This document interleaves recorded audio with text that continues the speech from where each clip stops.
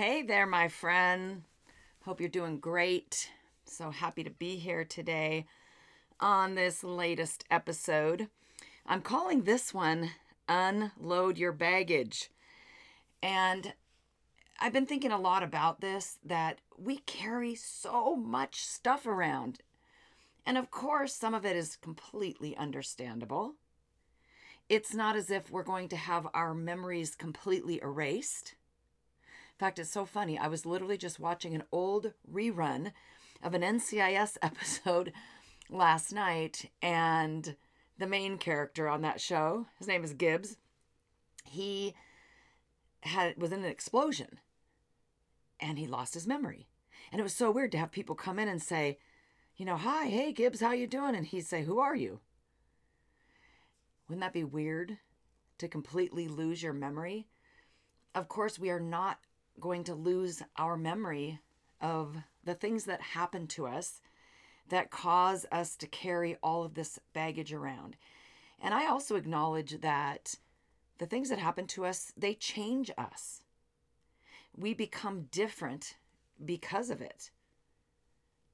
Sometimes in not so good ways, and sometimes when we can come out the other end in the right way, it can be actually such growth we experience from these situations. But I'm really talking about the baggage we carry around that weighs us down. That's stuff we don't need to carry around. When people are training to go on a hike, like hike the Grand Canyon or something like that, they will put on a backpack and put extra weight in it. They'll put as much as they can possibly bear so that when they go on that actual hike, it won't seem so heavy. But I imagine that when they first start out, that first day, when they go up on that hike with that loaded down bag, they're thinking, how am I going to walk 20 miles or however many miles their particular hike is with this weighed down baggage?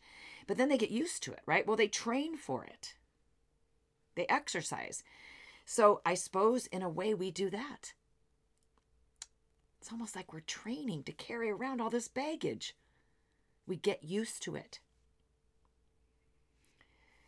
We shouldn't get used to something like that.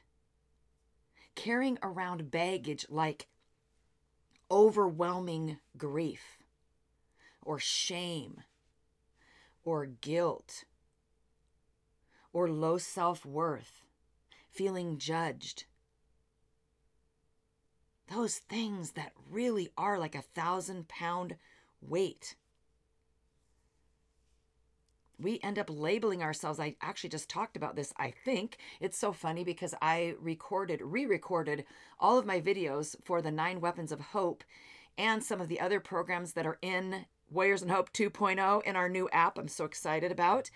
And you can go in there and have access at different levels to the type of content that you want. But anyways, I actually can't remember if I talked about this recently on one of those recordings or on a podcast. Who knows? But sometimes we do label ourselves, right? But it's the same thing as carrying around baggage because of our trauma or our loss, our disappointments, the betrayal. Could be an illness. Sometimes we carry around baggage because of our family, our lineage, where we grew up. You know what's even worse? Sometimes we're carrying around other people's baggage. Wow. Like ours is not heavy enough. The beast absolutely loves baggage. It makes his job one heck of a lot easier. What does he have to pile on you if you're already carrying all of your stuff, like the truck that Jed Clampett piled up all his stuff on, the Beverly Hillbillies, when he struck it rich and moved to Beverly? Remember that show? If you're old enough to remember it. That's sometimes what we must look like.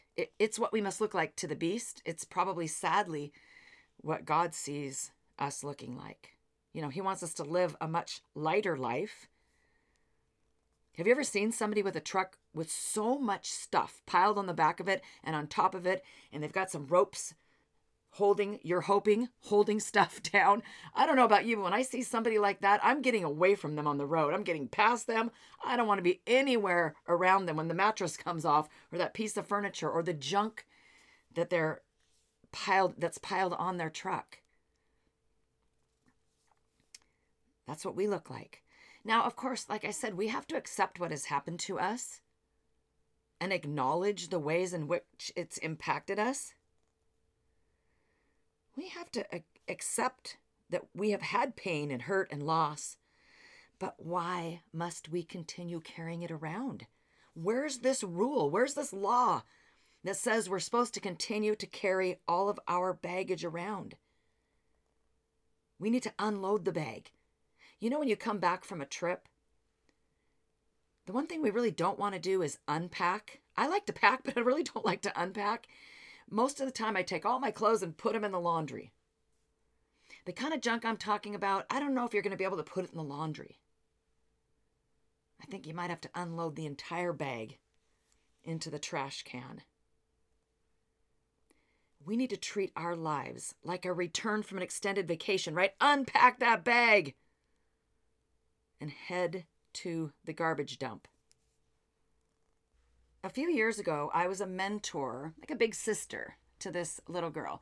She was in elementary school, and then I actually was with her for a few years into junior high. But I started out, I was her lunch buddy. So I would go to the elementary school, and I'd have lunch with her. I would play on the playground with her. Oh yeah, she thought I was a kid. I'm having to run around with her and all her friends. But it was such a special time for her, and it was for me too. I was so happy to do it. She was a beautiful, sweet girl. But she lived in an apartment with her mom, who had lived there for a couple decades or so. And the first time I went into the apartment, I was just kind of shocked because it was so jam-packed with stuff, floor to ceiling, wall to wall. It was a small apartment, but when you went in, on the left was this tiny kitchen, and you could tell there was a small table there, and I guess countertops, but you couldn't even see them. They were just covered in stuff. And then to the right was the living room. And again, floor to ceiling, wall to wall. The opening was completely barricaded. And it was only one time when I glanced kind of through the stuff that I could see that at some point there was organization, furniture. You could tell there was kind of like a wall unit, looked like behind the junk there was some furniture, as if it wasn't always that way. And down the hallway, I mean, literally on the walls and even hanging above, stuff. And then in her bedroom, it was just so much stuff. An old mattress leaned up against the wall, and there was baseboard heating, and I was so concerned about her. I thought for sure that something was going to catch on fire. Her mother smoked, and her mother also struggled with alcoholism. And she was a very, very sweet lady, but she just had a bad drinking problem and smoked in the house. And I was so concerned that I was going to find out that this beautiful little girl died in this apartment. Thank God she didn't. In fact, we kind of lost track of each other. I moved out of the state and we lost track, but we reconnected after Jamie died. She found me, and it was really a nice little reunion. And I found out that her mother had become sober, which is so exciting. But in any case, I remember just thinking how sad it was, because I knew that she was collecting all of this stuff, and a lot of it from the dumpster at the apartments. And I even had a talk with her, and I asked if we could help her clean out the apartment. And she just was so uncomfortable. Even though she took it well, she was uncomfortable. It never happened. And I remember just having a gentle conversation with her where I told her that you're so much more valuable than somebody else's junk from the dumpster. So I really thought about that when I was making my notes for this episode today, how not only do we carry around our own baggage, right? Like I said, but we also carry on others. We grab other people's junk. Like, would you do that? Would you go around to the neighbors and say, hey, can I have your junk? Let me have your junk. I don't have enough of my own. Of course not. That would be silly. You wouldn't do that. But we wind up doing that. We carry other people's baggage as if we don't have enough of our own.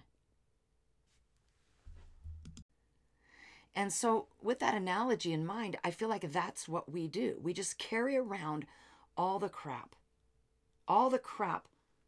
from our lives. We just can't seem to shed it.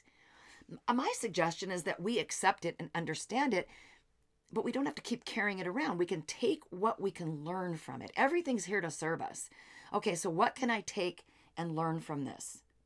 And then I have to let it go. Now, if we're talking about something like grief, maybe you can't completely let that go. Certain grief is lifelong. But that doesn't mean you have to carry the weight of constant grief on your shoulders. We do an exercise in the 9 Weapons of Hope. I'd love for you to experience this.